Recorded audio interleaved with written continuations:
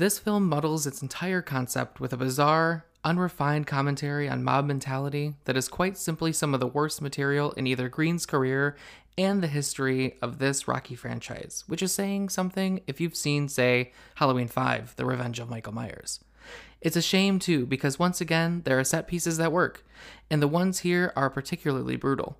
But campy dialogue that calls attention to itself, too much fan service in the references department, sidelining Laurie Strode herself for most of the project, and truly inconsistent characters lead to a final result that definitely doesn't kill. It barely even wounds.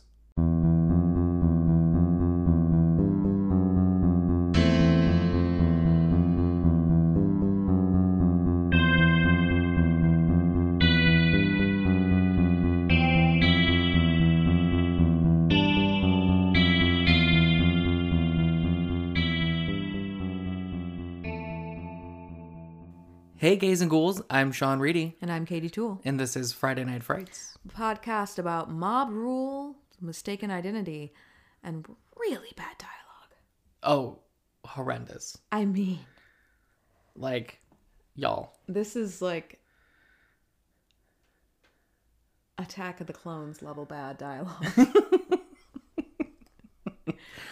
I will say, and we'll of course get into it as we know, but like, so this is my second time watching this movie. I watched it right when it came out. The first time that I watched it, I was angry. So was I. Yeah. The second time I watched it, I couldn't stop laughing. Oh yeah, it's just completely ludicrous. It is nonsensical in so many ways that, like, it makes every other Halloween movie look Like a masterpiece. yeah, absolutely. Like Stanley Kubrick made it. Well, yeah, Not this, but the others. you know, right, yeah, you know. right. Yeah. The thing is, in Kubrick films, when there's nonsensical dialogue, it's on purpose. Yes. This, I think they actually thought they were writing something profound. Yeah. Well, I'm telling you, like, Which is the problem. Yeah. Yeah, it's we can get into that. But it's Halloween Kills, guys. it is Halloween Kills, yeah. That's what we're talking about tonight. And it's pretty bad. Yeah. Oh yeah. So Halloween Kills is, of course, the sequel to Halloween 2018. It was announced almost immediately after the, overwhelming success of Halloween 2018. They were like, yeah, we're going to do more, which we all knew. Absolutely. Come on. It was inevitable. It's inevitable. Of course, this one was delayed a little bit because of COVID. So Right. About a year. Apparently, the original plan was to actually release this and Halloween Ends at the same time in 2020.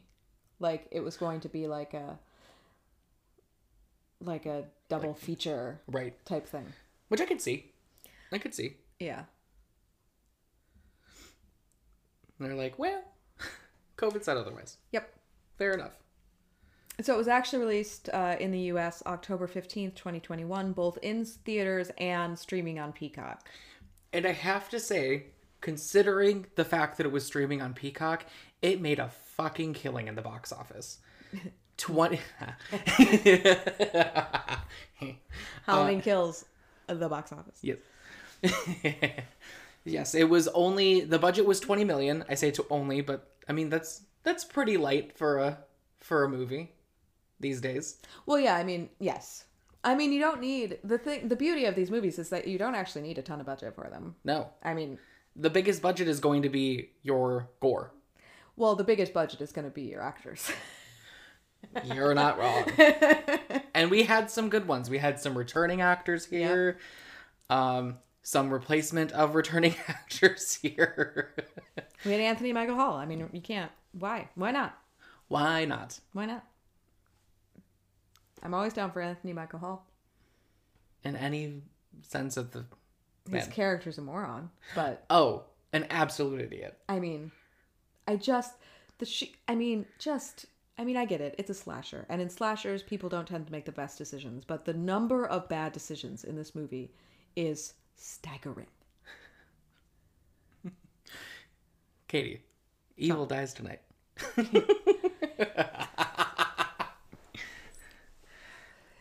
So you've heard about the drinking game that you drink every time somebody says evil dies tonight? Yeah, don't do that because you will die. Yeah, Like, you will be the one dying. You'll be the one who dies because you'll get alcohol poisoning from drinking so much because they keep fucking saying that. So here's the thing. I actually didn't watch it last year. Right. I just never got around to watching it. Mm-hmm. It's been a busy year for me, but like, I just never got around to watching it. And so I watched it for the first time the other day, and like, we were like yelling at the screen the whole time. Yep. Completely reasonable. You know what though? I have to say, I have to give it to them. I can be down with a movie that makes me so mad that at least I'm feeling something. At least I'm feeling something. Just make me feel something. Like, at least there are emotions coming from this movie. Mm-hmm. They're not good ones, but it's one of those, is it so bad it's good? Debatable. I don't think so. No, it has a lot of redeeming qualities that all do not surround the plot. Right. The kills? Or the dialogue. Yes. No, the kills are great. The kills are great. Visually, it's good. Yeah, it's got some pretty great cinematography. Sure. Has a little bit of a feeling of the, like, I don't know what it is, but it has a little bit of a Halloween H2O vibe to it in the visuals. I don't know what it is, but there's something about it. That's interesting. You know, I haven't actually watched Halloween H2O in a while. Mm-hmm. So I'd have to watch it again. But yeah, I mean, I can see it. I mean, it's got a lot of references to previous Halloween films. Yes. So, like, you know, that's certainly a thing. Even the ones that they pretend don't exist. Yes. Which is great. Because why not? Because why not? This movie kind of made me feel like David Gordon Green should just stop. Just stop. Full stop. Don't. Because, like, yikes. I am all for horror movies having a point, right? Like, they can be completely senseless, like, slashers. I'm cool with that, too. Or they can have a point. When you try to have a point and you fail, that's where things get sticky for me. And that is where you get Halloween Kills. Yep. Like, hot damn. Yeah, it's... They take... We'll talk more about it. We'll talk more about it. They essentially take this point and stab you in the neck with it. Yes, they do. And no, did you notice that in this movie, nothing is allowed to happen without being explained explicitly? Yes. Like, no one ever takes an action without explaining. Yes, without explaining why they're. It's like a fucking drama club audition in this entire film. Like, it's just, and these are good actors, right? If you have Jamie Lee Curtis, you have Judy Greer, you have Anthony Michael Hall, you have good actors, and they're giving poor performances. That is your movie. It is your movie that is bad. Yep. But yes, we'll get into all of this. But first, it is Shocktail Hour. Tonight's Shocktail is called Evil Drinks Tonight. Because we had to. To a glass with ice, you are going to add 4 ounces of orange juice and a splash of grenadine. The grenadine will sink to the bottom. In a shaker, you're going to add an ounce of amaretto, an ounce of triple sec, and 2 ounces of spiced rum, dark spiced rum. Kraken, Captain Morgan, whatever brand you want, but just a dark rum. You're going to shake that up. You're going to strain it over a spoon into the glass of orange juice.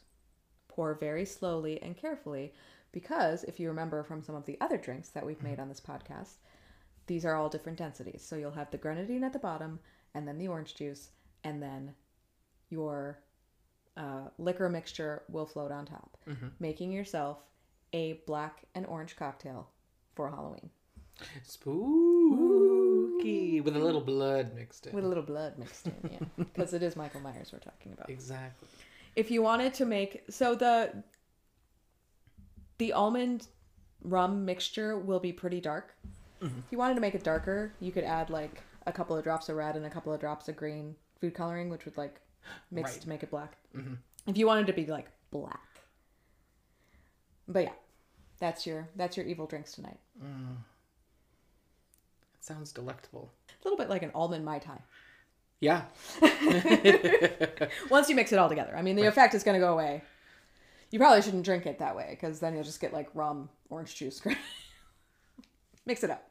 It'll be much less pretty. But so take your gram, take your picture for the gram, then mix it up and drink it. It'll be great. Or you can live by my rules and just shoot it. That's true. Be a big shooter. Just drink the whole like glass. An 8-ounce drink. I sound like an alcoholic. I would not do that. I mean, shooting at 8 ounces of anything would be impressive. Don't do that. I lied. I take it back. Again, we're talking about we don't want you to die. Yeah, no. So Halloween Kills. Oh, Halloween Kills. Yes. The thing about this movie is that there is some great fan service. Like, I was so excited when Tommy Doyle fucking showed up. Oh, absolutely. I was like, Tommy Doyle? Lindsay Wallace? Lonnie? Sure, why not? But, like... I mean, she's shown up in 4 other ones, so she might as well show up in this one, too. Right. And she's only died in one of them. Right. So, for now.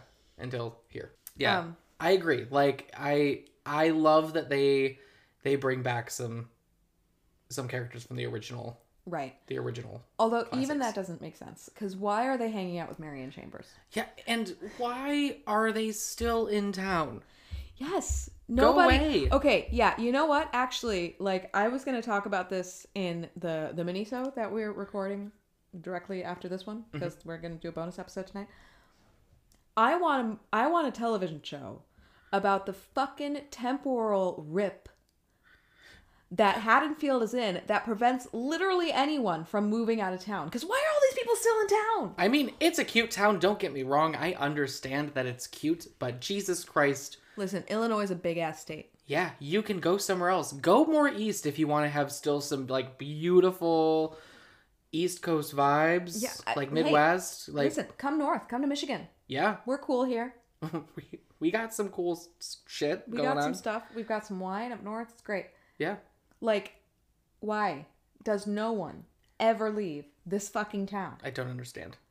But, okay, and again, it's the same reason that Michael keeps coming back.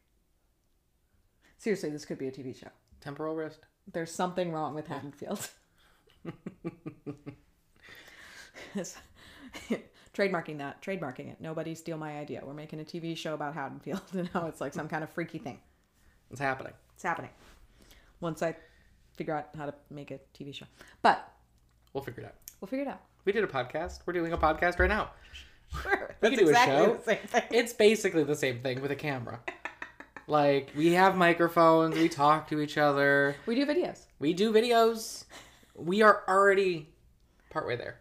Maybe not on an iPhone, but like, otherwise. I don't know. Apple keeps making those fucking ads where they're like, this movie was shot on an iPhone. I mean, that's like, true. Fucking liars. There is the cinematic version of the phone. I mean, camera, you can do a rack focus, and once you can do a rack focus, you're there. You're set. I mean, you're Stanley Kubrick at that point. I mean, have you seen Unsane? That was shot on an iPhone, apparently. So anyway, Halloween Kills. Yep. Back to the feature at hand. So Halloween Kills opens. Wow. The other thing about these new movies is that the titles are kind of tongue twistery. Yes. Both kills and ends. Yes. Like, people have started calling them kills and ends because, like, saying Halloween Kills and then Halloween Ends, it's a lot. You're talking about kills or ends? It's a lot of syllables. Anyway. And I will not lie. I would constantly reference one of them and not say which one it is. And then I'm like, kills. No, ends. Right. Ends. No, kills. So in much the way that Halloween 2 is a continuation of the same night of Halloween, the original, Halloween 1978, right? Mm-hmm. Halloween Kills is a continuation of the same night from Halloween 2018. Mm-hmm. So the first thing we see, actually, is Cameron, who, if you'll remember, was Allison, who was Jamie Lee Curtis's granddaughter, her boyfriend from the first film. Right. Who she dumps partway through. Yep. Which is the only reason he survives to that point. Yep. Because he's just wandering around town, drunk off his ass, and sad. And I mean, he is an asshole. He's an asshole. Looking for his friends and his girlfriend. Yeah. Most of whom are dead. Not his girlfriend. Everyone else. He stumbles upon Frank Hawkins, who, if you will remember, was stabbed in the neck by the crazy-ass doctor who was obsessed with Michael. Yep. Who had convinced them all that he was trying to help them catch him, when really he was just trying to turn him loose. And he stabbed Frank Hawkins in the neck. So Cameron finds Frank Hawkins. He is clearly very severely injured. He tries to call for help. He realizes that Hawkins is still alive. And Hawkins says that he, meaning Michael, needs to die and he needs to be the one to kill him. Mm-hmm. And then we enter a flashback. This is a pretty heavy flashback. A lot of things happen. And none of the things in this flashback happened in the original film. Nope. Not a thing. So they're just inventing shit at this point. Mm-hmm. Which is fine. There's nothing wrong with that. That's fair. You are expanding the universe. You're expanding the universe. Obviously, other things were happening in town outside of the Wallace and Doyle houses. Right? Exactly. And he had to go somewhere. Mm-hmm. After, the entire premise of Halloween 2018 is that he had been locked up in the mental institution for 40 years, right? Right. And at the end of Halloween 1978, he disappears. So, there did have to be some kind of, apprehension of Michael Myers after that film, right? And so that's what we see here. We see Hawkins chasing Michael Myers through the streets. Michael, of course, getting away despite never walking above, a comfortable pace. Right. He just is gone. Which happens in every movie. Hawkins runs up to him. He's not 30 feet away, and he's just gone. So here's my theory about Michael Myers. Ready? I think that he does that to creep people out, and as soon as he's out of their view, he just books it. He's like, oh, look, I'm walking so calmly. And then he, turns a corner, and he's like, gotta go! Bye! Only explanation. Yeah. I get it. I'm here. I'm on board. Yeah. So obviously there's this, town-wide manhunt. Everybody's looking for him. A couple of different things happen. We see Frank Hawkins and his fellow police officers looking for Michael Myers. And we are introduced really for the first time. He's shown so briefly in the original film to Lonnie Elam. Yes. Right. Who is the boy who bullies Tommy in the original film. He's the guy who tells him about Michael Myers. He's the guy who tells him that there's a boogeyman. He's trying to scare him, right? And Laurie is trying to say, oh, Lonnie doesn't know what he's talking about. He's just a mean boy. Don't worry about it, right? Mm-hmm. This is this kid. Again, just minuscule part in the original. But they beef him up here by creating a face-to-face encounter that he has with Michael Myers. In a scene that doesn't make a ton of sense because there are kids bullying him. Right. Which I get it. I guess it's this cascade of bullying, right? Where the older kids are bullying him and then he bullies the littler kid, right? It's this sort of fish eat fish food chain type of thing. But he sees Michael Myers. He apologizes for tripping Tommy Doyle because they don't trust us to know who this character is. No, so they have to fully explain it. And for some reason, upon being confronted with a creepy guy, he immediately just goes into, I apologize for being mean to that one kid who I'm sure right? Why does it matter? It's just... But anyway, so we see that. So Lonnie meets Michael. I have a quick question. I have an answer. Maybe. Probably not. I have two, actually. Okay. So one, who are the Mulaney's again? They're kids. Is that it? I don't remember any other reference to them. Yeah, the way that they said it and with how this entire movie has played out from beginning to end. Are they supposed to be significant? Were they someone that we forgot about in the original? Let us know. Because I sure don't know who the fuck they are. Except for just the tough kids and they have really strange costumes on. Lonnie's not wearing a costume, which is hilarious. Like he's got a trick or treat bucket, but he's not wearing a costume. He is number 12. He's number 12. He is dressed like a little boy in 1978. That's his costume. Okay, second question. Second question. So, because I know we've technically already acknowledged the fact that he gets caught and gets put in a mental institution. Yes. So, didn't originally when the 2018 Halloween came out that they said that we were acknowledging 1 and 2? Or was it that they were just... No, it was just 1. It was just 1. Yeah. Okay, I just wanted to make that clear. I think that when we talked about Halloween 2018, we were saying that we weren't sure whether they were acknowledging 1 and 2. And this solidified the fact that they were not acknowledging 2. Right, yeah, because this is the 2 replacement. Right. Yep. Yeah. With right down to Laurie Strode being in a hospital. Yep. Like, instead of really doing anything else. So Lonnie has this face-to-face encounter with Michael. Frank Hawkins and his partner find Lonnie, and Lonnie's like, "It was the boogeyman," and he runs away. And they're like, "Oh, clearly Michael's around." And they look up, and they're in front of the Myers house, because of course they are. And so they go in. Because of course they do. Because of course they do. They find the dead dog, who, if you remember from the 1978 film, Michael eats that dog. That's why the dog is in the house. And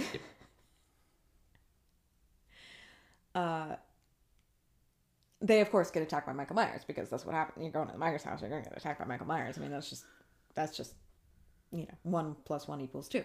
So do some stupid shit like this. Why are you pointing your guns at each other? Yep, repeatedly. Well, I mean, they are small town cops. That's true. Right? They're not like professionally trained. Right. Like, and Frank is not that much older than Laurie. No, and he's a rookie. Yeah. So like he's probably only 19 years old at this point. That's fair. Because they do say that they were like in high school together. So he can't be more than 3 or 4 years older than Laurie. Yes. Who is a senior, right? So he's like 20 at the oldest. Right. So he's a little tiny baby boy with a gun, which is never a good idea. Never a good idea. Especially since he decides that he's gonna be the hero. For some reason. And he does not do well with that.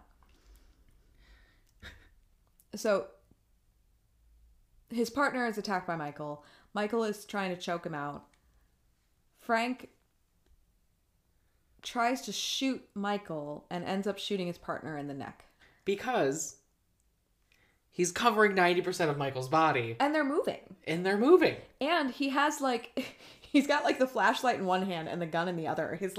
His hand is like visibly shaking. Like he doesn't have he wouldn't have a solid shot on Michael if Michael was just standing there still. Nope. Right? Because he's shaking. Mm-hmm. I mean, obviously, adrenaline, panic, whatever. But this is like supposed to be the source of Frank Hawkins, deep guilt. Right. Is that he killed his partner. Pretty much. He killed his partner. Yeah, he straight up did. He straight up did. Like, no real way around it. Shot in neck. Didn't hit Michael at all. Nope. Shoots at him another 6 times. Yep. Doesn't work at all. Nope.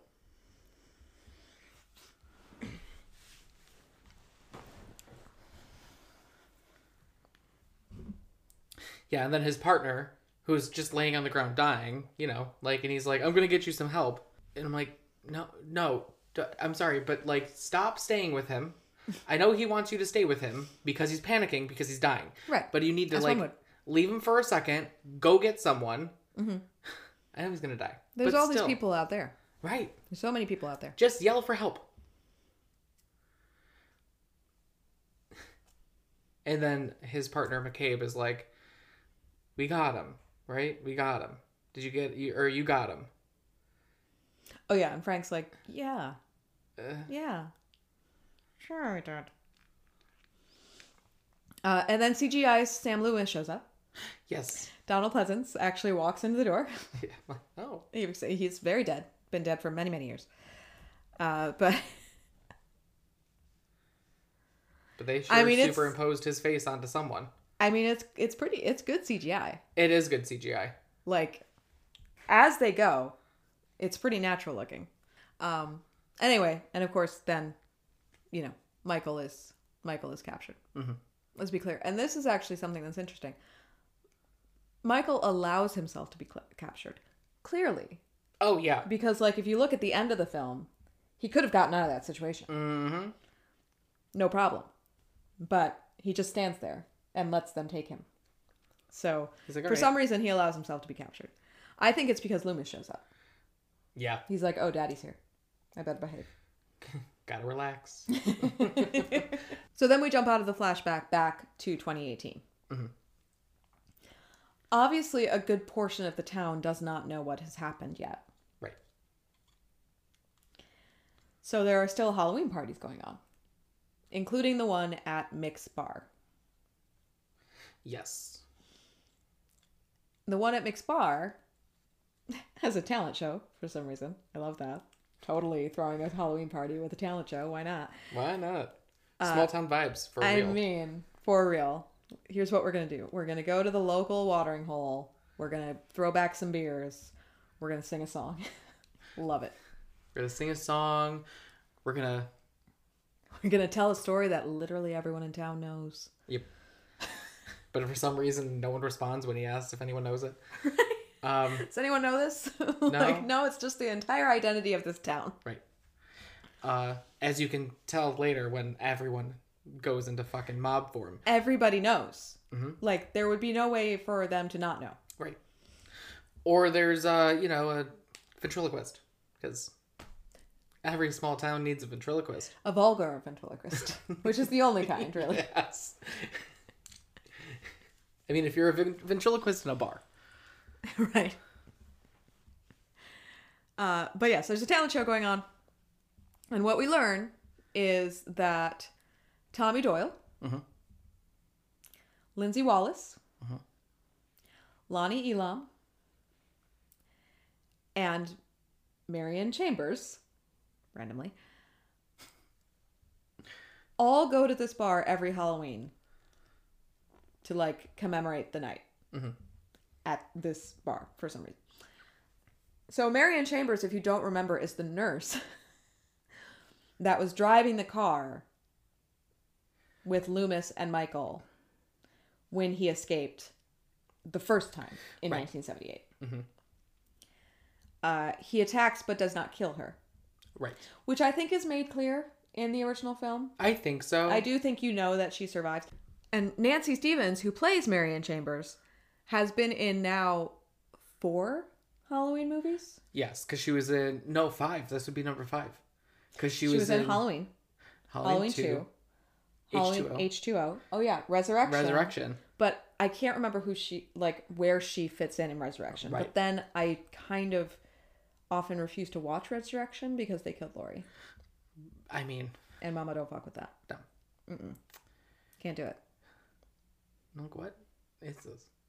I was okay with the rest of the film. Like, even as stupid as it was. I mean, clearly. I don't think it's as stupid as this, to be honest. No.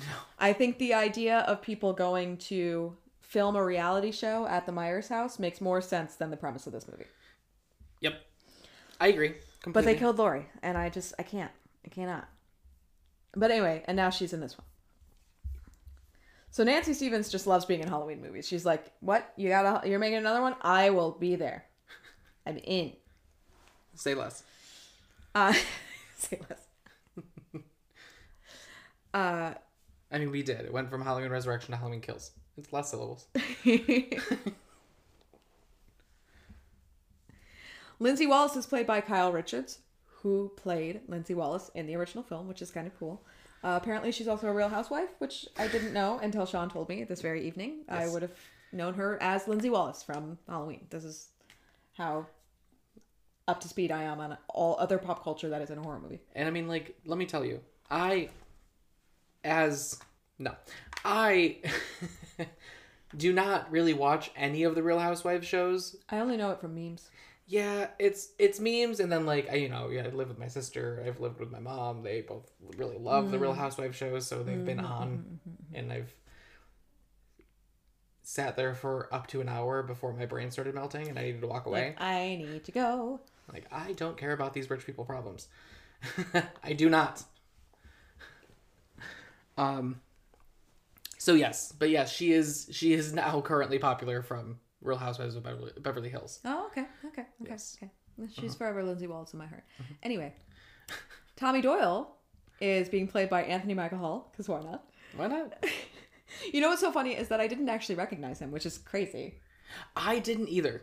Which is because, like, once looking at him now, knowing it's him, I'm like, oh yeah, he doesn't look that different. Like, I should have known it was him, but I guess I just didn't expect him to be in this. So I was like, who's that? But I knew he looked familiar. So yeah, Right. That's Anthony Michael Hall. Well, like, and I was talking with Katie about this before we started recording, and I'm like, wait a minute, he was in Edward Scissorhands? He was. 5 years after The Breakfast Club, Breakfast 16 Club. Candles, really Yeah. any of them. all of them. Mm-hmm. And I'm like, he does not look at all the same. No, he changes a lot. Yes. He changes a lot. I'm like, that man grew. He grew. He bulked. He went from a nerd to, like, high school hottie. Yeah. But anyways, now he's in this. Oh, and Lonnie is played by Robert Longstreet, who, if he looks familiar to you, he played the caretaker guy in The Haunting of Hill House. Yes, he did. Brilliantly. Ugh, I love Robert Longstreet and, like, literally anything he does. I mean, and this is another example of, like, you've got a really good actor here. So if, like, people are laughing at how bad his delivery is, it's because your lines are bad. We'll get to that line. There's several. There's so many. So anyway, we're there at the bar. They also run into Marcus and Veronica. I want to say her name is Vanessa. So close. Marcus and Vanessa, who were actually in Halloween 2018. We see them just briefly. Yes, they were, like, leaving. They were leaving to go to the party Right. that they're talking about at the bar. Yep. And if you'll notice a, like, slight, like, call forward to the next film, she's talking about how his boss is an asshole and a pervert, and it's Dr. Mathis, who Allison works for in Halloween Ends. Right. And we see that he is in fact an asshole and a pervert. Yep. But that's not really a spoiler. No, it is not that important. It's not a huge part of the movie. But so they're sitting there, and we got Tommy Doyle, Lindsay Wallace, Lonnie, Marion. They're all sitting there. Tommy gets up on the stage and he gives a speech, because that is what everyone is doing at all times in this movie. Yep. No one is ever just having a conversation. No, like, it is a full monologue. the waxing poetic that Loomis does in the first movie, everyone in this movie does that. Yep. They're like, oh, that worked out. Let's just have everyone do that. So he does a thing where he pretends that no one in this town, that, like, only one exciting thing has ever happened in the history of the town, knows that exciting thing. And he tells them the story, right? And then they, like, toast, they sit down. And, you know, you're doing the whole thing. That's their night. Then we flash again to Lori, Allison, and Karen in the back of a truck trying to get to the hospital because Lori is bleeding out. Right. Right. So this is the end of the first movie, right? Yeah. Mm-hmm. And if you remember, at the end of the first movie, they're driving away from the burning Strode compound. And the fire department is driving toward it. And she's like, no, let it burn. Right. They should have let it burn. Because when they get there, Michael's alive, because of course he is. And he just takes out the entire fucking fire department. Yeah, all, like, 15 of them? There's like a whole crew. Whole, like, a ladder truck, a couple of other trucks. Whole crew. It's got to be at least 9. Yes. At least 9. And he tricks them into taking him out of the basement where he was trapped, right? And then the rest of them just kind of stand there and let him kill them. Yeah, like, they're like, here's my axe. Oh, yours is in my head now. Yeah, here's my axe. I'm not going to swing it at you. No. But I have it. If I do, it's half-assed. At most. At most, yeah. It's like he's just it's like he's popping balloons. There's just like there's nothing there. I'm spraying you with my hose, but it's not actually a firefighter hose. It's the hose connected to my house. Yeah, it's just like a small stream of water. Yeah. We're just giving you a bath. I'm assuming that their point of them doing that was that like even the fire hose was like not strong enough to push him down. Right, which is hilarious. It's still clearly a very slow Yeah. stream. Right. It's just it doesn't look like a fire hose because fire hoses fuck people up. Yes. Like there's a whole thing. Uh-huh. Go watch a documentary about the civil rights movement. Like fire hoses fuck people up. Yeah. He should have at least been like pushed back a little. Mm-hmm. So now he's out. He's alive. He's out.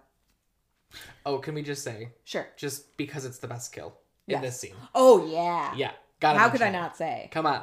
This movie has an insane body count. I will give it that. Yes. The body count is astronomical. I can't even count them all. That's the only... I'm like, okay, appropriately named. How many kills? Yeah, sure kills. A lot. lot of people.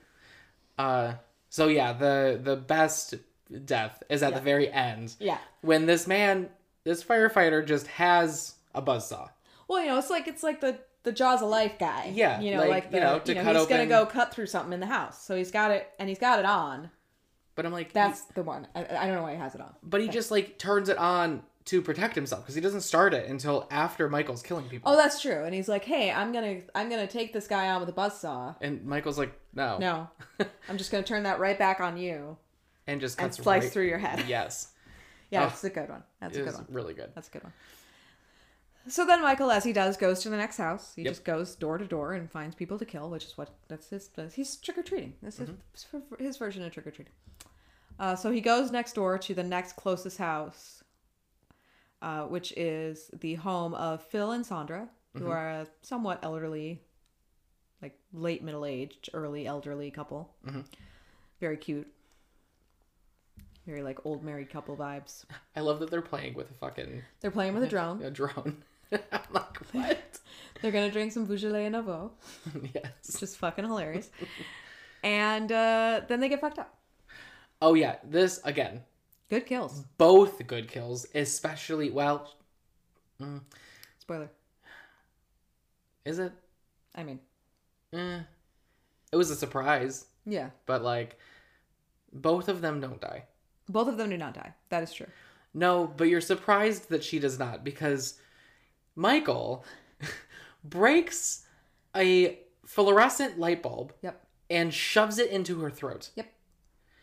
Which, like, you see, if you watch the trailer to this, you see it almost happen. You see it right before it actually goes into her neck. Oh, really? Oh, yeah. Oh, I don't It's remember. in there. I was very excited to see it, which sounds horrible. But, it's a movie, so I mean, it's fine. it's not real. It's We would not real. be excited to see someone actually get stabbed with a fluorescent light bulb. Not even in the least. I'm not sure a fluorescent light bulb would actually go through somebody's neck. I don't know. Probably not their neck. Because, like, I think it would... It's just... They're so fragile. Like, Right. I feel like it would just, like, crumble. Right. But again, we're not arguing with the physics of this movie. For sure. There's some physics that are getting defined. There are some things and stuff. Yes. My first moment of like laughing out loud at this movie is when Michael just keeps pulling every knife off of the... So he's got the husband like bent over the kitchen island and he takes a knife from their little like they got one of those like magnetic knife strips on the wall. Yep. Which is a great way to store knives, by the way. Don't store your knives in a block. It's bad for them. Yes. Takes one off, stabs him, and you're like, cool. And then he just keeps doing it. He just keeps pulling every knife. Yeah. He just turns around slowly. He's like, "Here's another one." Stab. Oh, look, a knife. Like, I think I feel like this has been established that Michael doesn't have great object permanence. So he just like turns around and he's like, oh, look, a knife. Stab. Oh, look, a knife. Stab. It was fucking hilarious. Yes. And here, though, I do have to say is another example of like two people that like do semi-stupid things in the moment. So like when the husband's walking away to like leave to try to get out, he walks by Michael's in the bathroom. Mm-hmm. He closes the door to the bathroom. Smart. Yep. Then closes the door to the room. It's like a little what is that? Like a little sunroom or something? I don't know what it is. Yeah, I mean, it's like little I gotta. off the It was side. probably like an addition, right? Yeah. Like my grandparents' house was kind of funky like that because it like was It's just like we want to add space. So right. It's old, and so you've got like this add-on and this add-on and this add-on, and Right. so like yeah, sometimes bathrooms end up in weird places like out by the garage. Right. So there were 2 windows from the like that is in between instead of a wall. It's 2 windows. Right. And he just walks by them. Yeah. I'm like, sir, Instead of walking away from that, that's like glass. perpendicular. It's not just a wall. It's glass. So Michael grabs him and kills him with that. I think it's a pretty common like slasher fallacy that people think that glass is just like impermeable. Yeah. I Like, don't understand. oh look, he's on the other side of the glass. He's not going to hurt us. I mean, with the exception of the fluorescent light bulb, it's not. But then Very strong fluorescent very, light bulb. very strong. But then, I already forgot her name. Sandra? Sandra. Yeah. Sandra is like going to escape and completely unlocks the door Yeah. and then turns back to him and freezes. And I'm like, just open the door. Yeah, there's a lot of people just standing there letting him kill them. Yep. Which, like, I get to a certain extent. Like, I I understand get freezing freezing in with fear. fear. Absolutely. But, like, Everyone? everybody does it. Like, nobody has the flight response. No. It is just freeze. Right. Everyone's got freeze. Everyone got freeze. All right. Okay.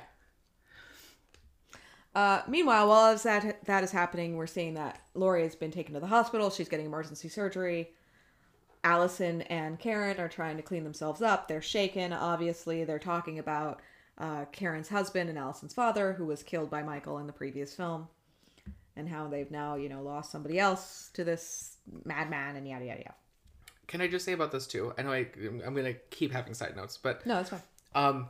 the way that they talk about him on the stairs is really like, I'm like, you're talking about him like he died like a couple weeks ago. Oh my god, I said that too. I'm like, she is very like calm about this. Like she seems she's very fully come to terms. accepting. Yes. Yeah. It's like, have you gone through all 5 stages of grief in the last hour? Or are you just in shock?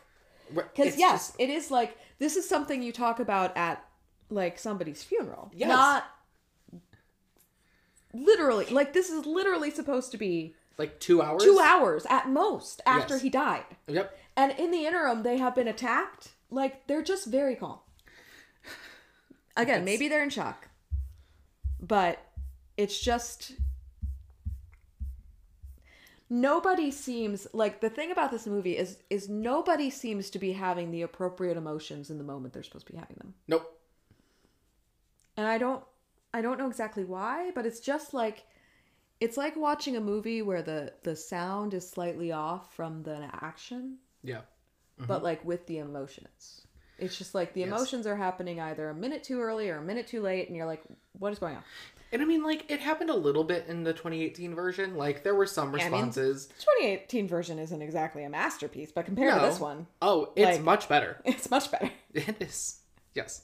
But it's like, I do remember, like, when we did the episode on that one, and I do remember, like, talking to you about, like, the relationship between Lori and Allison and Karen is a little odd. They're like almost too direct with each other in certain ways, Right. where they're like just mean. Right. Well, and that is that carries over into this, but to an To- even greater extreme. That Yes. like I said, nothing is just allowed to happen, and like us just figure out what's happening. Everything is explicitly explained. Yep. Every emotion that somebody's having, every action somebody takes, the motivations behind their actions, everything is explicitly explained. Yes. Every time. All right. Okay. All right. Got it. Like what? Yeah, I get it. I watch movies a lot. Yeah. I can figure this out. You're not, your movie's not that deep. We could figure it out without any dialogue, actually. Right. We would know what's happening.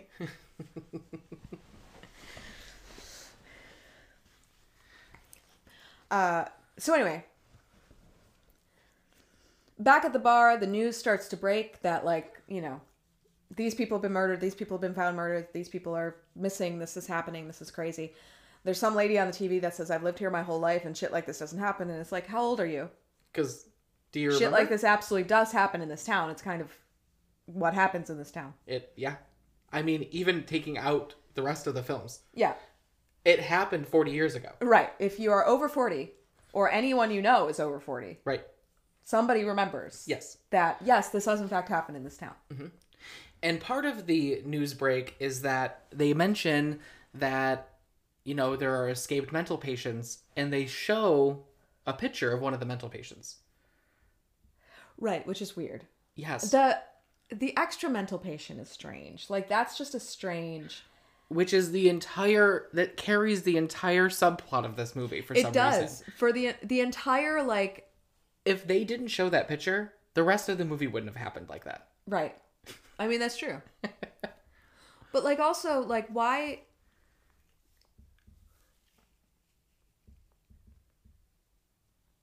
I mean, I guess, is that the assumption? Like, is that why everyone thinks that that's Michael? Yeah, because he showed him on the news. Okay, yes. I guess that makes sense. But it makes sense, but it doesn't. It doesn't. Like, it doesn't at all. We'll address that again later. There's a specific thing with Tabi I want to bring up. That's way later.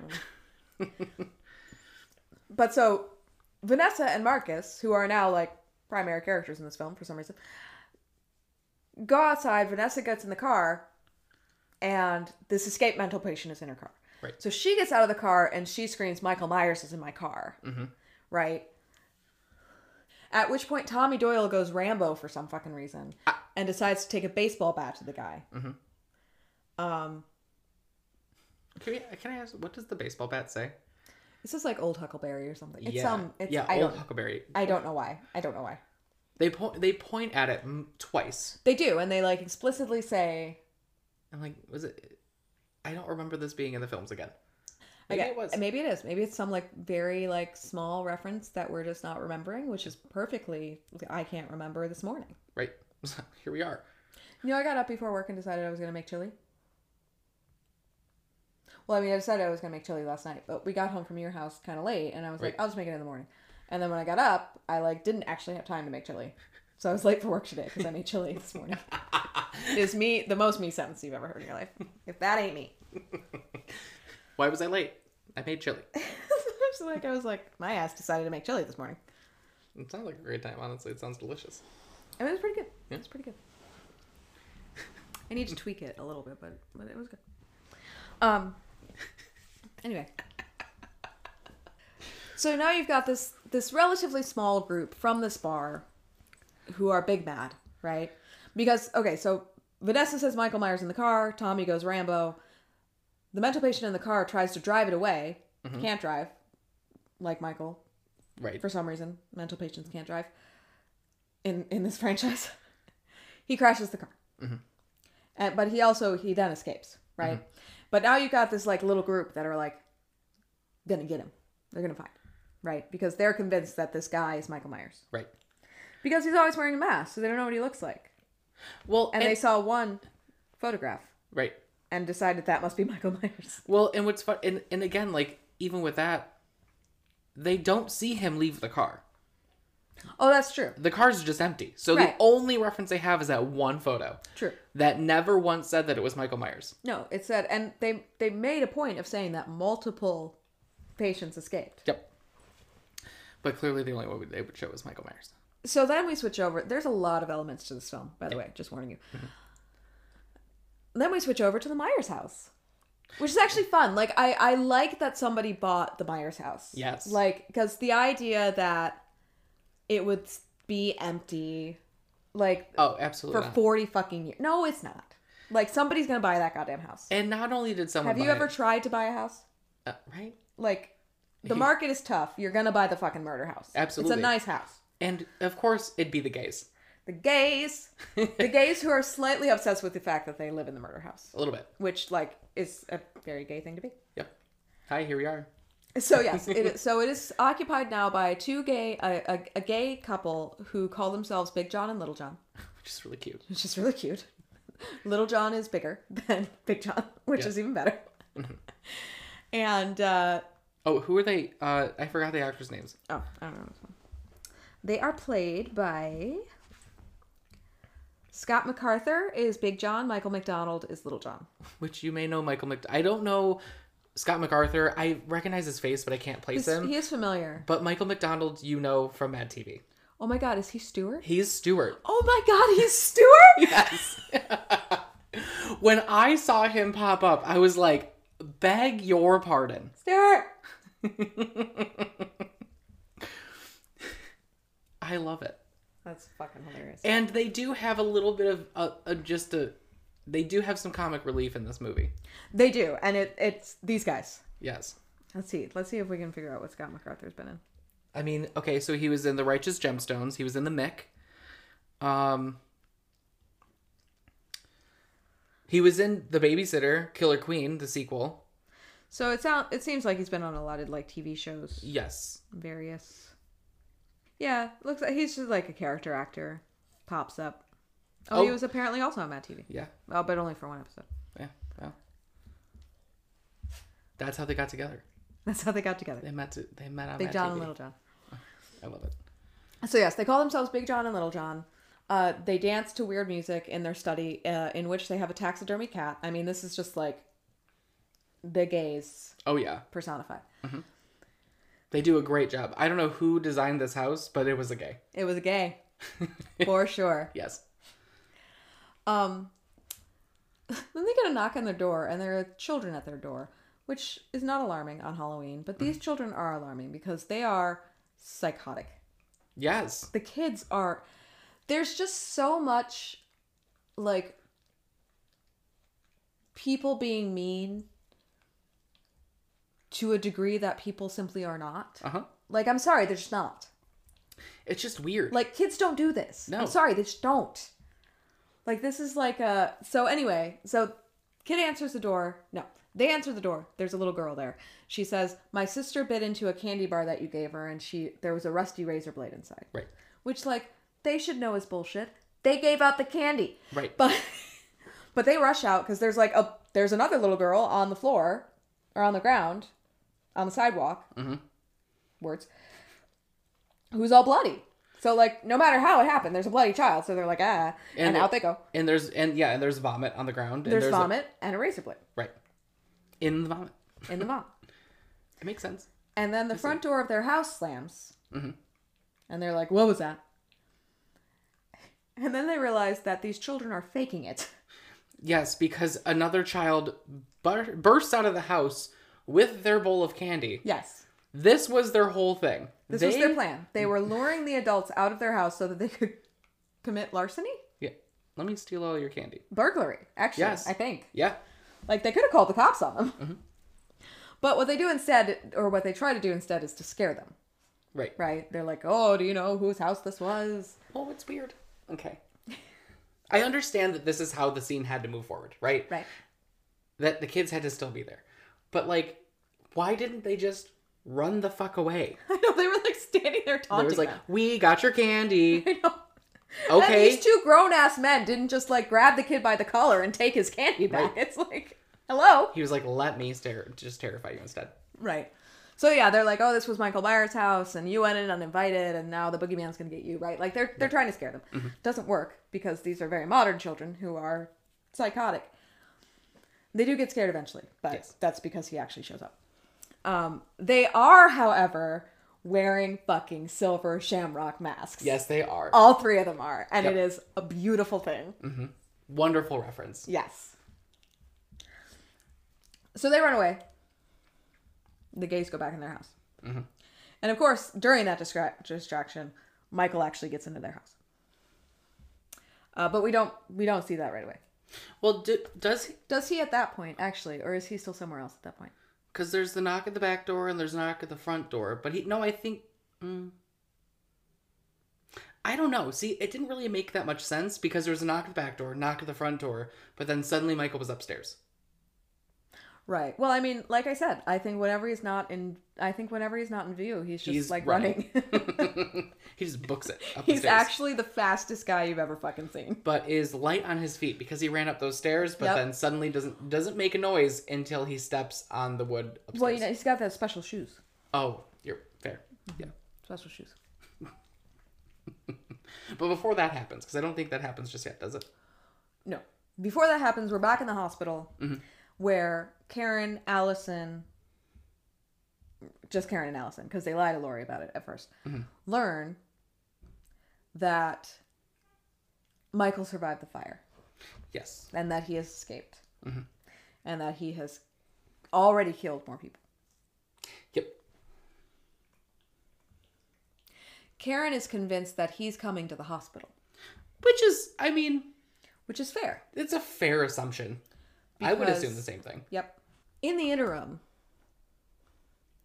Cameron has arrived with Frank Hawkins. Yes. So Cameron's at the hospital.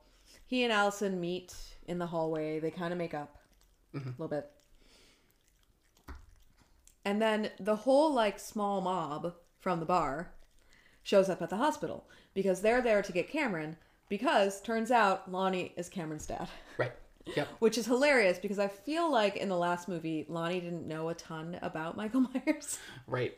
And then his dad is Lonnie. Like, I mean, I guess maybe Lonnie, like, decided to not talk about it, right? Like, to go that route rather than, like, the only talking about it route that Lori went, right? Like, so people respond to trauma differently, right? But... So I think that's when, like, he tells her in the hospital about them getting together. He's like, yeah, no, they're not, you know, he's not dead. He's still out there. He's still killing. So the small mob is there. They decide that they're going to go and find him. And Allison decides that she's going to go with them. And so here they're driving around. They're looking for stuff. Looking for stuff and things and guys named Michael. Well, and they separate to a degree. They separate to a degree. Yeah, they kind of get into, like, small groups. Right. You know. Spread out. Again, they just keep focusing on that fucking bat, and I don't know why Old Huckleberry is, like, significant. I don't know. Anyway. So in one car is Vanessa, Marcus, Lindsay, and Marion. And they drive by a park, and they're, like, children.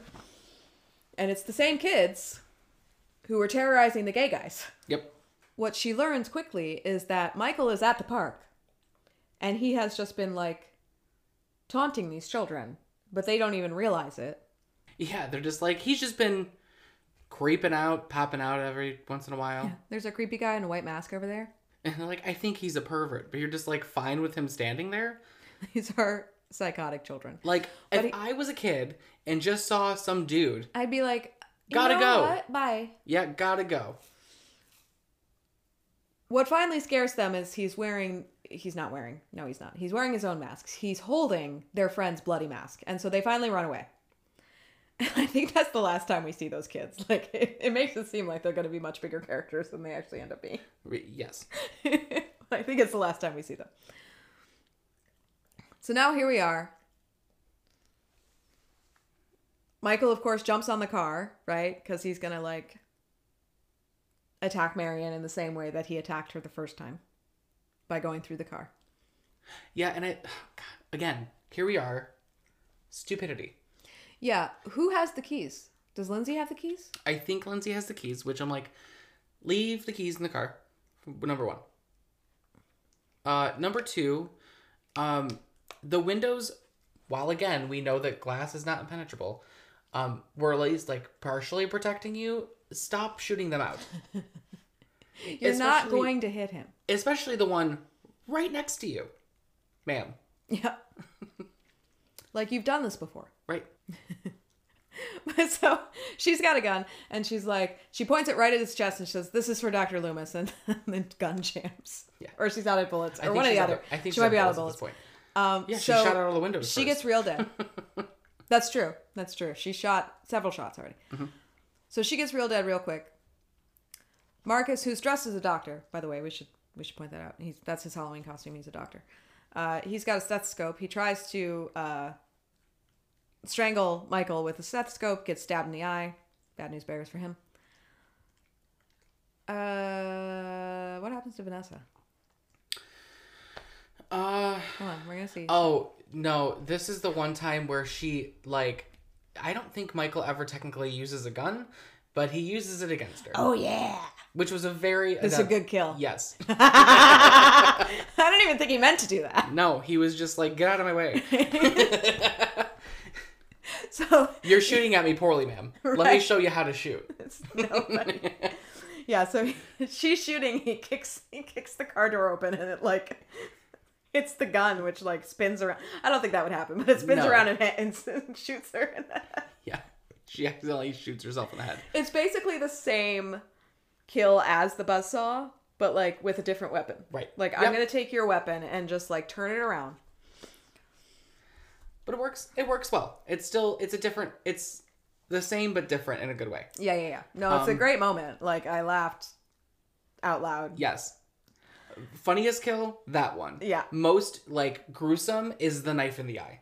Oh yeah. Because it That goes one's up. just like, meh, and like, It's like, you see the ooh. whole thing. Yeah. Ooh, it was good. So Lindsay hits him. She has the pillowcase that the kids dropped. Mm-hmm. And she had put bricks in it somehow. Or bricks just hanging out in the park.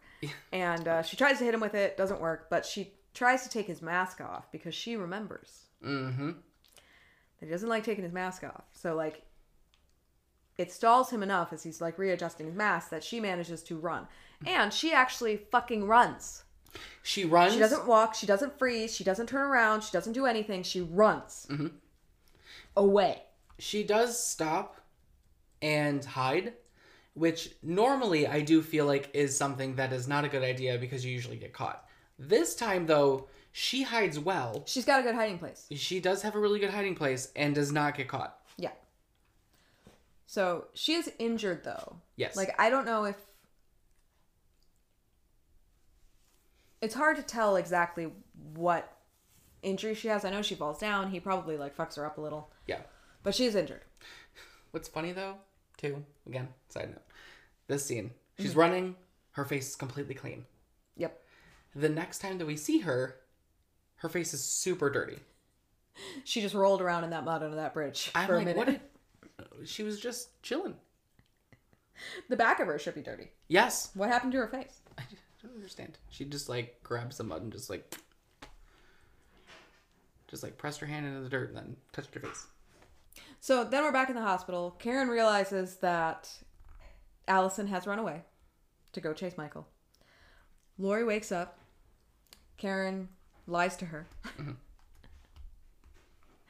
by letting her think that that they did get Michael and that he is dead. Right.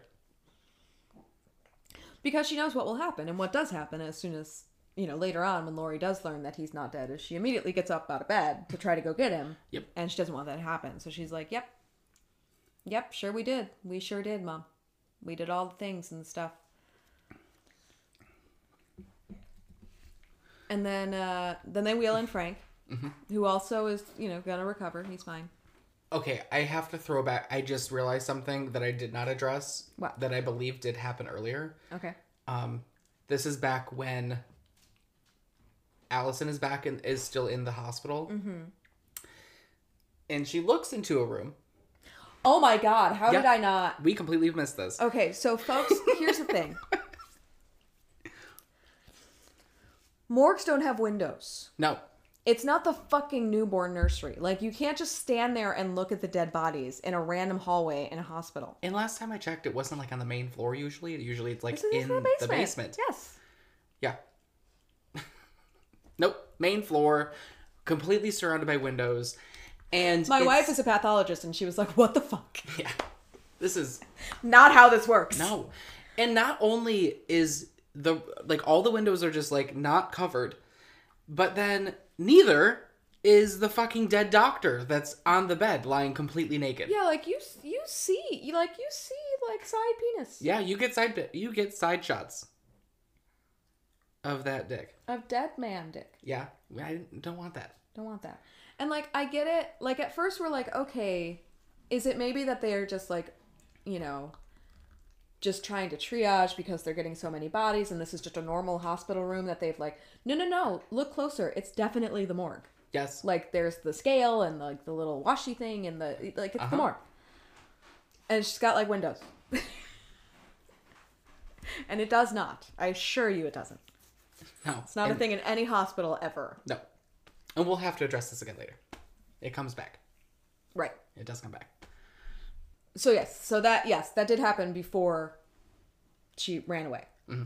Now Vanessa, Marcus, Marion are fucked. Lindsay got away. The other group, Tommy, Lonnie, Allison, Cameron, right? Yes. Yep. Are driving around. They see Lindsay's car and are like, oh shit. They find Vanessa, Marcus's, and Marion's bodies. Mm-hmm. And they're like, oh shit. And also, I love that again, they all have the masks on. They all have the masks on. Yeah. Yes. But they find Lindsay. They're like, okay, we need to take Lindsay to the hospital. So that's how they get back to the hospital. Meanwhile, at the hospital, Lori and Frank are having this slightly strange conversation.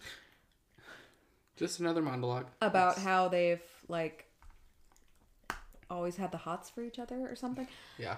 At first, I thought that they were implying that Frank was Karen's father. Oh. I did not think that, but that's fair. That does seem a until little he's bit that way. like, it was just a kiss. I wanted to be more, and I was like, oh, Right. But like at first when she was like, do you remember that night? I was like, oh my god, are they about to tell us that he's fucking Karen's father? Yeah, because we never find out anything about that, do we? I mean, I think they like, there's like a throwaway line about how her dad like couldn't handle it and ran off or something, right? Like couldn't handle Lori. Lori. Yeah. Couldn't handle Lori. Period. Which is like, Fair enough. whatever. Like she had a compound. Yeah. Not healthy. So anyway, they have this sweet little interaction. So it's kind of a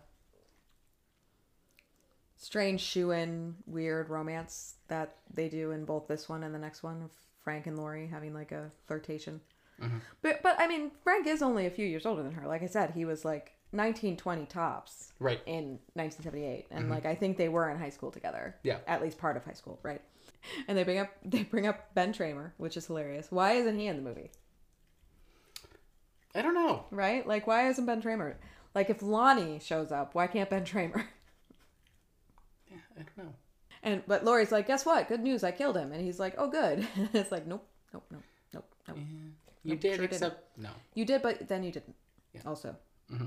Oh, also, Sheriff Brackett is in this. Oh, yes. Like, yes. we should, I guess this is the first time you really see him that much. But, like, he's now obviously retired, right? We knew that because the new sheriff is the new sheriff. Mm-hmm.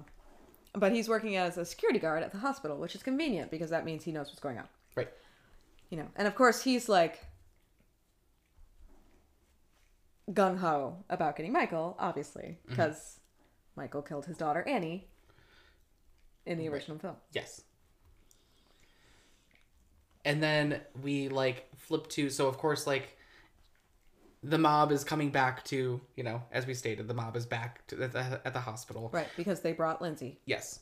But then also the people that are already checked into the hospital and are waiting are starting to get antsy and panicky because there's so many of them at this point, the hospital can't handle them.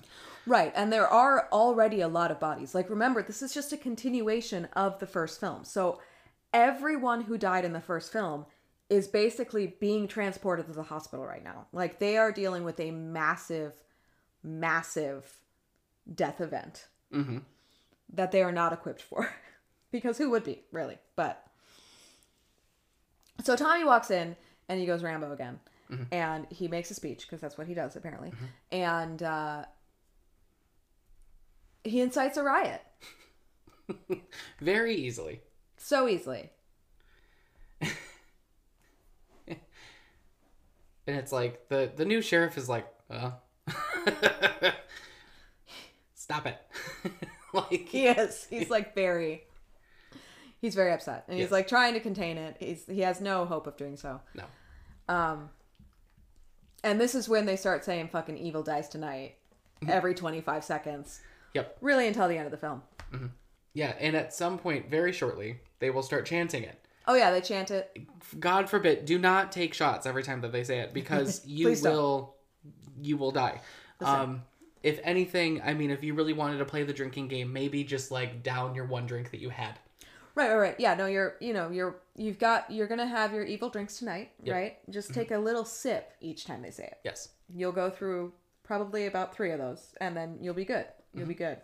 Be nice and buzzed, but you won't be dead. Right. No shots. No shots. No shots. Not here. Nope. Oh yes, so Tommy incites a riot and then finds Laurie and was like, hey, he's not dead. But I'm going to get him because you protected me when I was a kid, so I'm going to protect you now. Right. It's like, this is a great way to do that. And then he runs back out. Right. He's just like running amok in the hospital. He's just like running from room to room, like literally running through the hospital. He's just going to every room and saying, So evil horse dies in the tonight. hospital. And then just goes to the next. There are people in the hospital with like a broken arm just because it just happened to, Right. just happened. He's like, Michael Myers caused this somehow. And evil dies tonight. And evil dies tonight. Hey, and evil dies tonight. Oh, okay. Well, good. And then Laurie goes into a full-blown, like, rage, Yep. essentially. Like, she's like, hey, she would. I'm going to kill him then. Yep. Because... She's going to get out of bed. Yep. She, like, very dramatically stabs herself with, like, the morphine. Yes. Which I'm like, why? Why? Like, you don't actually have to do that way. No. I'm like, you just stabbed your hip bone. Like, She, like, stabs herself in the ass. I'm like, it's not a hormone shot. Like, No. you can do it anywhere. And she has the knife. She has the knife that Allison left for her. Because somehow Allison still had a knife. Because, it's not like they encountered any law enforcement at any point that were going to, like, confiscate things or... Right.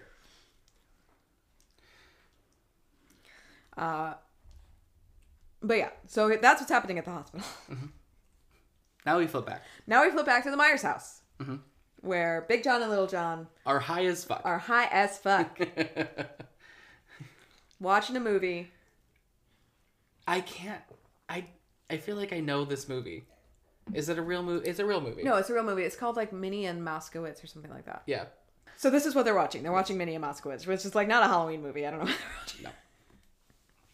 Because they're gay. Because they're gay. So anyway, there's another knock at the door.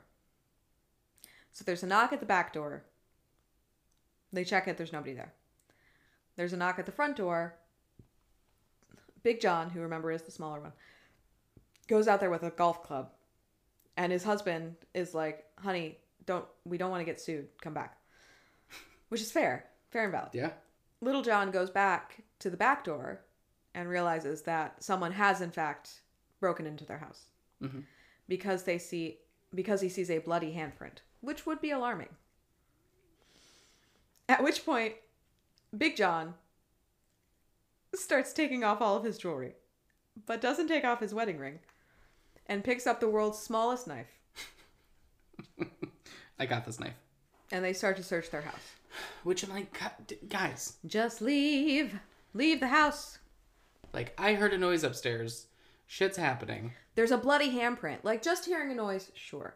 Bloody handprint? Gotta go. The fuck out. Yeah, gots to go. Peace. Goodbye. Nope, don't know where that blood came from. Don't want to know. Don't need to know. Gonna go get someone else. Yep. There's either a very injured person Mm-hmm. or someone who has injured someone Right. in our home right now. Mm-hmm. Either way, we need authorities. Yes. We need medical professionals. We need someone other than us with our tiny knives. And just pointing out the fact that if someone was injured, they'd be asking for help. That is true. They wouldn't be hiding. No.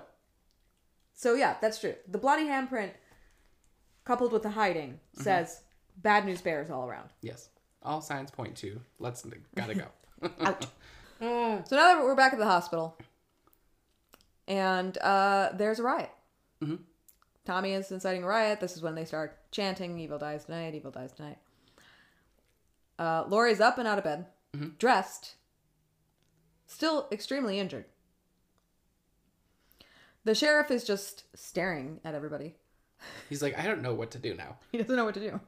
I mean, he is out significantly. I mean, they are outnumbered, but Right. like they have guns. Yeah.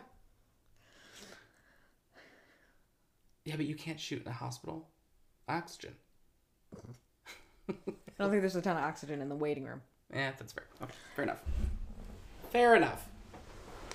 But the reason you know, as the viewer, that Michael Myers is not at the hospital, which is what the crowd thinks, is that Michael Myers is clearly at the Myers house, Right. stalking the Johns. Mm-hmm. Also, you do see the escaped mental patient. Right, who you know is not Michael Myers. Right. Because you saw him. But for some reason, the entire mob says, I saw that face on TV, and I'm relating this somehow. That's Michael Myers without his mask. That man has a beard. Yeah, no. How did he fit that beard under that mask? That man is like a solid foot shorter than Michael Myers. Oh my god, he is. And heavier. And heavier is that man. Yeah, it's not. I mean, I guess no one's really seen him. No one's really seen him, but that's why you shouldn't assume you know what he looks like. Right. At one point, Karen literally yells, "You don't know what he looks like." Right. That's not him. You don't know what he looks like. Yeah. And the fact that they're like, they even acknowledge the fact that he always wears his mask. Well, he's not wearing his mask. How about you take a second and pause and think, maybe this isn't him because he doesn't have a mask on. Would he be out without his mask on? Right. The answer is no. The answer is no. He doesn't like that. He wants to wear his mask. Mm-hmm. Oof. Yeah, that was effective. Yeah. But yes, Michael is in fact back in the Myers house, and he is pissed off that there are people in his house. Yep. He literally pops Big John's eyes out. After stabbing him in the armpit. Oh, yeah. Which is so uncomfortable. I mean, seems like it'd be a bad place to be stabbed. Yeah, just, Seems like that would hurt. Yeah. I mean, think how much it hurts when you nick yourself shaving. Yep. I mean, just go ahead and, like, jab a finger in your armpit. I know that sounds like a weird statement, but, like, just go ahead and do it. Yeah, you know what? It hurts. It does hurt. Yeah. Yeah. So, that's not a knife. No. And then Little John just, like, stands there and lets Michael kill him. Yep. Like everyone else in this fucking movie. Uh-huh. Screams no. Which doesn't stop him. No. Not deterred. He just stands in the doorway. Like, doesn't run downstairs. Nothing. Just accepts his fate. So yeah, so the hospital, all hell's broken loose because they're chasing this man. And the funniest thing is that Laurie is like going along with the crowd until she sees him and realizes it's not him. Then she calls everyone else a sheep. Yep. She's like, "You fucking sheep, it's not him." I'm like, "You were chasing him before. Like, you were in the crowd until you realized it wasn't him." Yeah, not 30 seconds ago, man. Right? Like, high horse much. Yeah. Yep. So she, of course, like, re-injures herself, right? She, like, pops her stitches or something, so... Yeah, she, like, because she assaults somebody. Yeah. A doctor runs into her, because they're all running, runs into her, and she just takes him and slams him into the wall. Yep. And, like, knees him, which in turn, like, rips open her stitches. Yep. So they get her back to her bed. So then... Oh, yeah. So this is where we have the second instance of what the fuck is with this morgue. Earlier, while the mob was breaking out, Oscar, the dead friend, the one from the first movie that was hung by his jaw on a fence, his mom shows up to the hospital because she got a call saying that her son's there, which and of course she's freaking out, that's valid. Mass murder event. Yeah, mass murder event. Son's in the hospital, has no information. Fair and reasonable freak out. While the mob is freaking out at this point, she sees her son in the morgue. Yep. Dead. They've just put him there. Uncovered. Face all fucked up. Yeah. Just like, some kind of fucking Victorian operating theater. I don't understand. The lawsuits that this hospital is going to experience. I mean. I'm just saying. It's going to be a bad time. They're going to get shut down at this point. Because Jesus. Someone's making some choices here. Yep. So everybody's chasing the guy who's not the guy. They put Laurie back in her bed. Karen goes to find the guy to try to get him to safety. Laurie's like, "We need to let him come after me and kill me because I'm who he wants. I'm who he's always wanted." And Frank's like, "Honey, no. It has nothing to do with you. Right. You just happen to be in the wrong place at the wrong time." Yep. And then, more recently, the doctor guy brought him to your house. Right. Like, he wasn't specifically looking for you. He just likes killing people. Like, it's just, he just goes door to door. It's like trick-or-treating. Goes door to door, gets his treats and his tricks. He did happen to recognize you because, yeah, he's like, right. I mean, yeah, after you got away the first time, when he saw you again, he was like, "Oh, fuck, unfinished business. I'm going after this bitch," right? But no, he wasn't after you specifically. Right. He just wanted to kill. He just wants to go home. That's where he goes every time. And Frank confesses to her that he, accidentally killed his partner. And then also confesses that he stopped Loomis from shooting Michael in the head that night. Not in the original film. In the original film, Loomis shoots him he empties a revolver into his chest and he falls out the window and then disappears. Right. But in the flashbacks that they inserted after... Because that's when he's still with Laurie. And then he walks away and he disappears in the first one. In the original. Yes. In the original, he just disappears and we don't see where he goes. Right. And then this is right after that. Right. This is, so he goes, he ends up back at his house. There's the altercation with the two policemen. Hawkins kills his partner by accident. Right. And then at the beginning of this film, we see that Michael is just standing outside. Right. Loomis tries to shoot him in the head and Hawkins stops him. So he's saying that all of this is actually his fault. And Laurie's like, no, it's not your fault. And he's like, oh, it's not your fault. And they're like, oh, it's not your fault. Okay. Meanwhile, the other escaped mental patient is running through the hospital trying to get away from the mob. Right. Karen is running after him, trying to find him before the mob does. And he's hiding in some room on an upper floor of the hospital. And she finds him and she sort of approaches him in a way that's calm and reassuring. And she's like, I'm not here to hurt you. I'm going to help you. Let's get out of here. I know that you're not actually the guy they're after. It's just, they're a mob. They're scared and they don't know what they're doing. Right. So let's get out of here.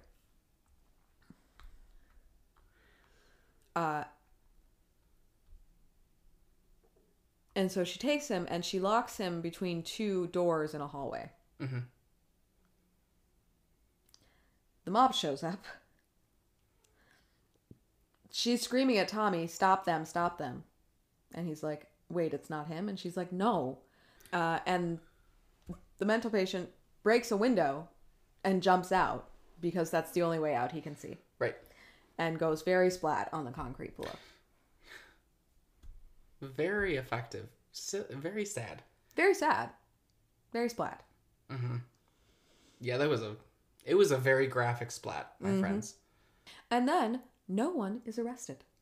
There are no consequences. Nope. The sheriff is just sitting in the stairwell well, I done fucked up. And it's you don't go arrest somebody. Really, Tommy Doyle should be arrested. Absolutely be arrested. Inciting a riot is a crime. Yes. It's not even protected by the First Amendment. No. It's in fact inciting a riot, which is what he did. And the fact that he's all sorry now because the man that he got killed was not the bad guy. Yeah, he should be in the back of a cop car.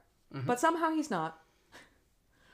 And he and Karen have this heart-to-heart about how he's like, oh, I know I fucked up and I'm sorry. As if they have some kind of relationship, which is weird. Right. Why do they even know each other?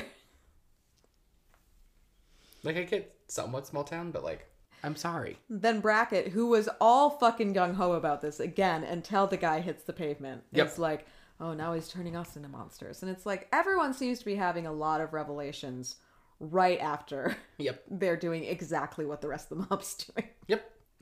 So then we flash back. Then we flash back to 1978 to a completely unnecessary scene in which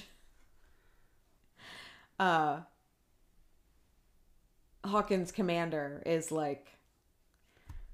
covering up the accidental killing, essentially. Right. Which I mean, I guess it's still the only thing that I can say is that at least explains why he's still on the force. Right. Because otherwise he would be long gone.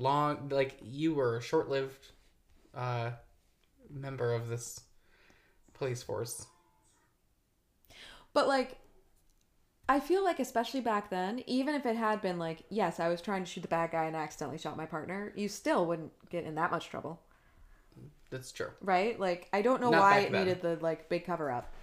Right. But yeah, he switches gun. It's a whole big thing.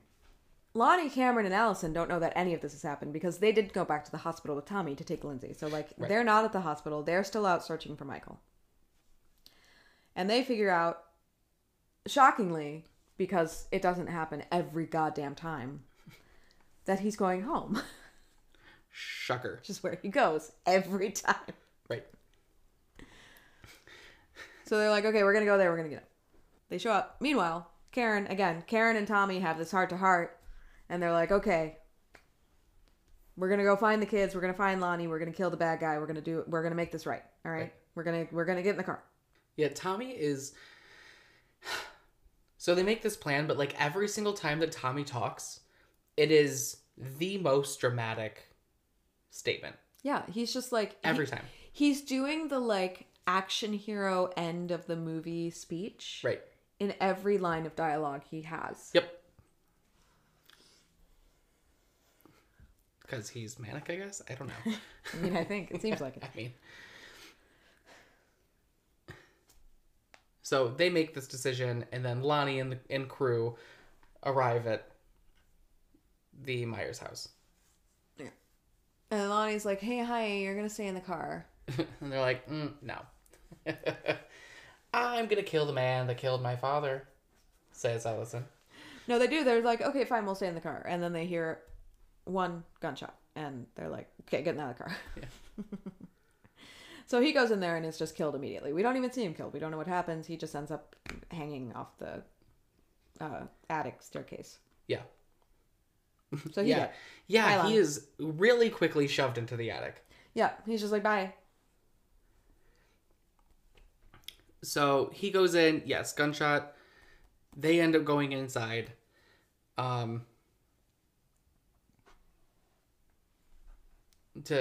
go see if they can help Lonnie. Since, it's his dad. His dad and all. Solidarity and all. And they're searching the house. They find Big John and Little John. Anne Murray is playing for some reason. Yeah, what? Choices. Because the music was not playing at the point when they were going through the house, correct? No, he turns the record on. And it's not the record that the guy was playing earlier. So he changed the record to Anne Murray. That's right. So, like, Michael likes Anne Murray, apparently. I mean, it brings him back to the good old days. All the way back. So they're finding... So, and eventually, of course, they find Michael, or rather, Michael finds them. Mm-hmm. Cameron sees his father's body, and while he's distracted by the fact that he's seeing his father's body, Michael attacks him, stabs him in the stomach. He goes down. Yep. Allison comes, tries to defend Cameron, gets shoved down the stairs, breaks her leg. Or at least severely twisted. I guess we don't know that's broken, but severely injures her leg. Cameron takes the knife out of his wound, which is a bad idea.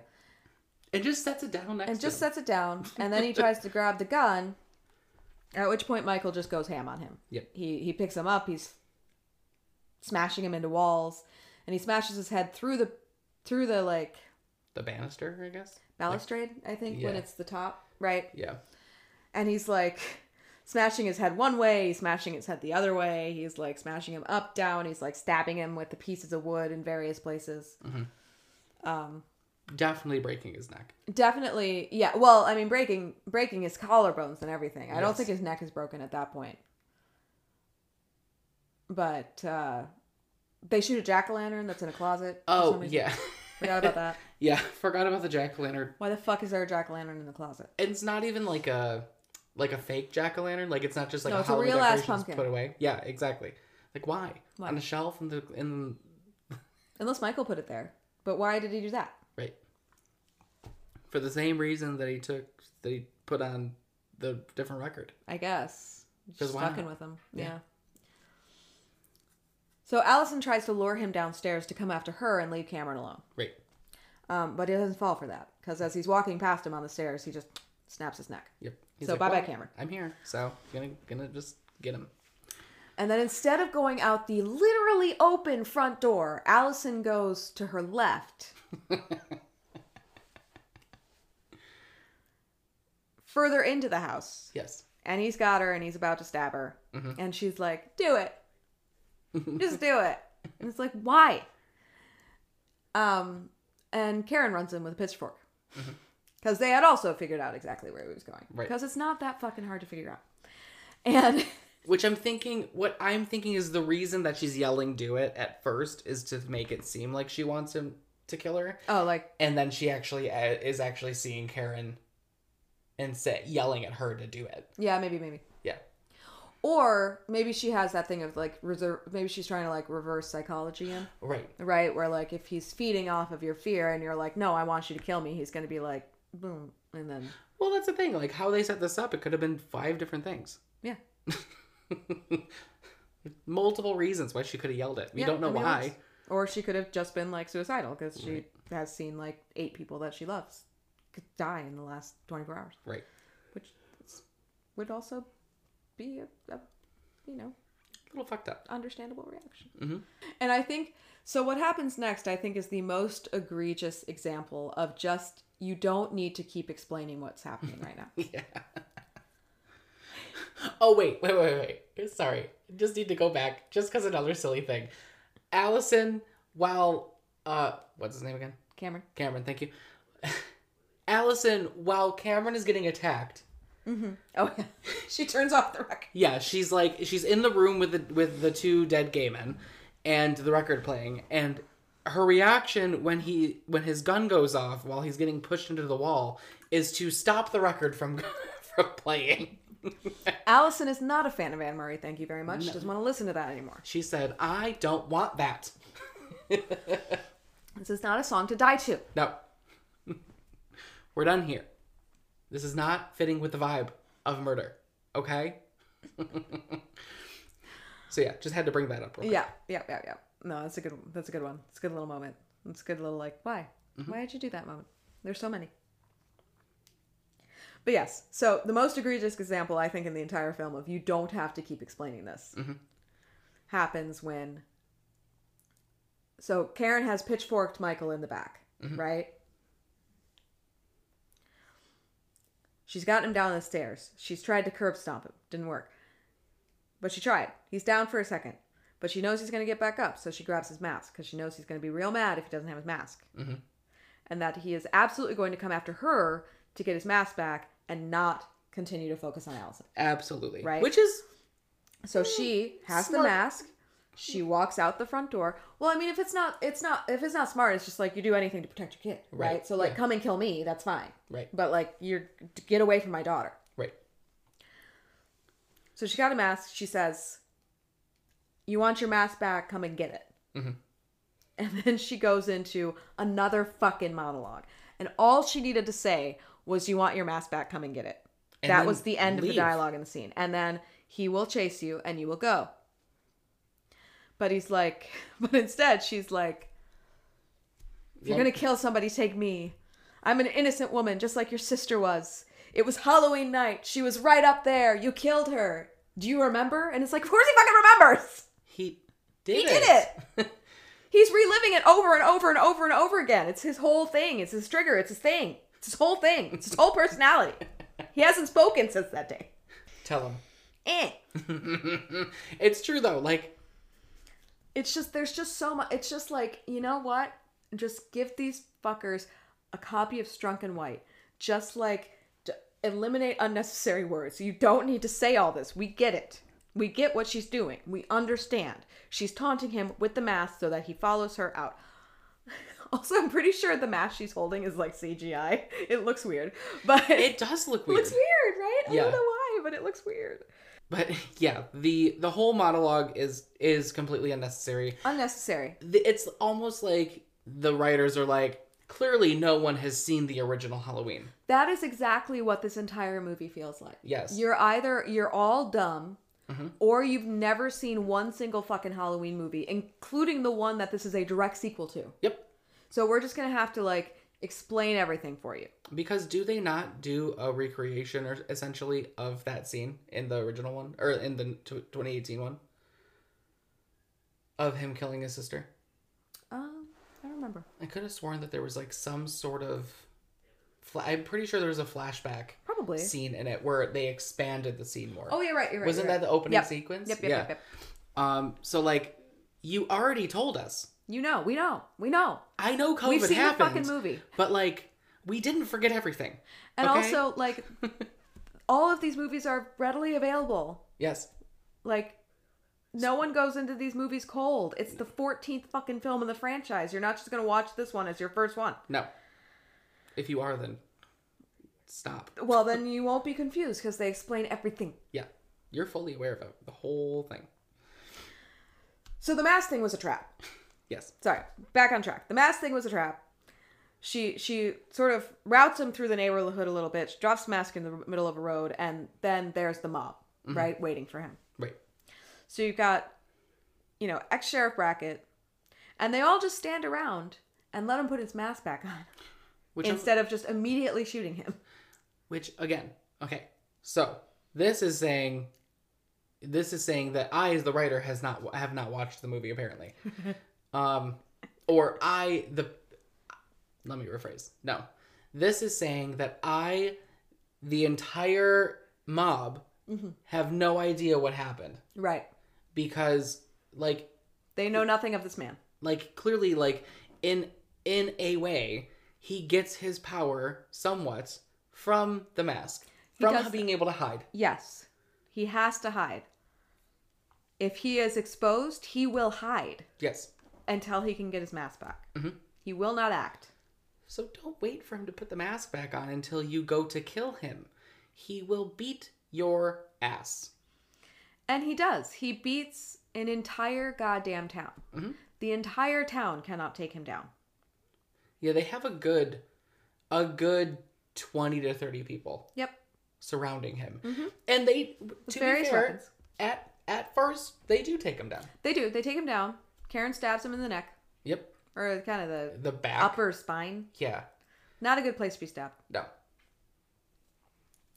But while that would potentially, maybe paralyze you. At the very least. Michael Myers. It's fine. Come on. Yeah, it's not gonna happen. He was literally burning in a house. Yeah. Not 24 hours ago. And again, no one has just walked up and shot the motherfucker in the brain. No. Ma'am, you were literally holding the knife. Why did you not just stab him in the head? Stab him in the head. Brain. Go for the brain. But... Think of him like a zombie. Right. Destroy the brain. But that's not what happens. That's not what happens. She goes back to the Myers house to comfort her daughter. Mm-hmm. And of course her daughter's talking about Michael in the same way they were talking about her father earlier in the movie. Mm-hmm. The same lines. Yes. Frank and Lori, who are still at the hospital because they're still supremely injured. Mm-hmm. Severely injured. Are talking about how Michael is not human. He has transcended humanity. Mm-hmm. And as if on cue, he pops back up, kills Brackett, kills Tommy Doyle, kills the entire mob with ease. This movie is just so incredibly bleak. Mm-hmm. You brought back Tommy Doyle and Lonnie and all of these characters just to immediately kill them all. Yep. He just gets all of them. Yeah, the only one that survives is Lindsay because she was at the hospital. Right. Because she's the only one that she ran escaped. and she hid and she didn't try to fucking confront him. I mean, I guess she did it first, but when she realized it wasn't going to work, she ran and she hid. Yeah, she got the fuck out of there. So while Michael is killing the entire goddamn mob, Karen and Allison are back at the Myers house. Karen is standing on the sidewalk and she sees Michael as a little boy standing in the window. Mm-hmm. So she walks up there as if in a trance to stand in the exact place where Judy Myers was standing on that fateful Halloween night in 1963 when she was killed by her 6-year-old brother. Mm-hmm. And you can guess what happens next. Michael walks in and kills her. Mm-hmm. And it is shot in such a way that it evokes the scene in the original, right, when Judy gets killed. Mm-hmm. I think it's funny because that character is played by Judy Greer. Right. They made a choice. So Judy is going to die here tonight. Mm-hmm. It's just going to be this one instead of that one. Right. So now she's dead. And that's the end of the movie. Yes. It's just remarkably fucking bleak. In addition to being dumb, it's just so... And I understand that this was always meant to be the center film, right? So it can't really have a concrete resolution because right, it has to continue. Yeah, absolutely. But I saw a tweet, and I'm sorry, I can't credit the tweet because it was, Twitter just these days. Like, you can never find a tweet again once you see it. But I saw a tweet that was just like, so here's a fun thing. You could go straight from Halloween to Halloween Ends and have, with the exception of Karen's death, nothing else that happens in this movie is relevant. Not at all. Nothing else carries forward. Nothing else is necessary. The only thing is that Karen is dead, which is why Allison is living with Laurie. And that's it. That's the only thing you need to know. And so it's just like, I think they called it like a void, where it's just like this like weird thing where, and it's just so bleak, and they brought all these characters back just to kill them. And like they set up, and I don't want to say too much because like I don't want to spoil the other movie, and obviously we're going to review it in like 10 minutes, but they set up this whole thing that he's like inhuman. Right. And in the next movie, the theme is very much that no, he actually is just a human. So it's like, make up your minds. Which one is it? Which is it? Is he human or not? Can you kill him or no? Maybe. So that is it for Halloween Kills. And thank God, because it almost killed me. Yep. Thank you for listening to our yelling. It's a lot of yelling. Yeah, I appreciate you understanding our anger. We're at like 2.5 hours of this raw recording, by the way. We're going to have to cut it down a little. Just a smidge. Just a tad. Just a little bit. Yep. So it's so funny. When we like something, we don't have nearly as much to say about it. No, we can bust through a movie that we love in 15 minutes. We're like, this is great. Yeah. This is awesome. Really, it's just great. And then if it's bad, we're like, we're going to tell you every single second that it's bad. Katie, I do have to ask. What? How many screams do you rate this? This one? Yeah. Oh, God. What was that out of again? 6.5? 6.5. Like 2. Yeah, I was gonna give it like a 1.5 to 2. Yeah. 1 and 3/4. I'm gonna give it a 1 3/4. I'm gonna give it a 1. I'm gonna give it 1 whole point because the gore in this is just spectacular, and a 3/4 because the cinematography is a B+. Yeah. Well, I mean, and I kind of give it, I give it credit for at least having good people in it, even if it doesn't give them good material. That's fair. Yeah, there's no. And like I said, I do enjoy the fan service of bringing back all these characters. It just felt pointless to bring them all back just to immediately kill them off. Yep. Join us next week when we will be discussing Dr. Sleep. Mm-hmm. Yeah. Looking forward to this sequel. I have not seen it. Oh. Haven't seen it. Which is funny because I'm like obsessed with The Shining. I will say, it did take me a minute to watch it. I did not see it in theaters. Yeah. No, I haven't seen it. I don't know why. Until then, rate, review, and subscribe on Apple Podcasts. You can follow us on Spotify. We have an Instagram at Effin' Frights Podcast. We have a Twitter at Effin' Frights Pod. We have a YouTube if you search Friday Night Frights Podcast. Same thing, will find us on Facebook. We have a website at effinfrightspodcast.com. If you'd like to contact us directly, you can scream at us at scream@effinfrightspodcast.com. And then there is our Patreon, The Fright Club. And Sean? Yes, Katie. What's the first rule of Fright Club? The first rule of Fright Club is mob mentality is never the answer. Especially when you're really fucking bad at being a mob. Yeah, let's just full stop. I mean, clearly they're just not good at this. No.